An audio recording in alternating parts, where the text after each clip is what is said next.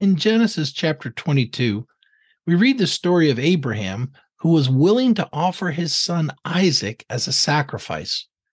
He was being obedient to God, who had asked him to do this.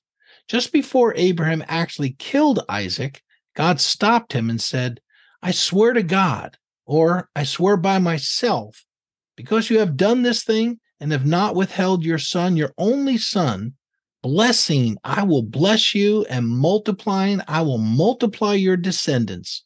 And then God promised that the Messiah would come from Abraham's descendants. Abraham's willingness moved God so much so that he swore by himself, because he could not swear by anyone higher than himself. God promised that he was going to abundantly and excessively bless Abraham and his children. That is the gold standard for making a promise here. God swore by himself that he was going to do this. When we obey God, even if it's difficult, it moves him.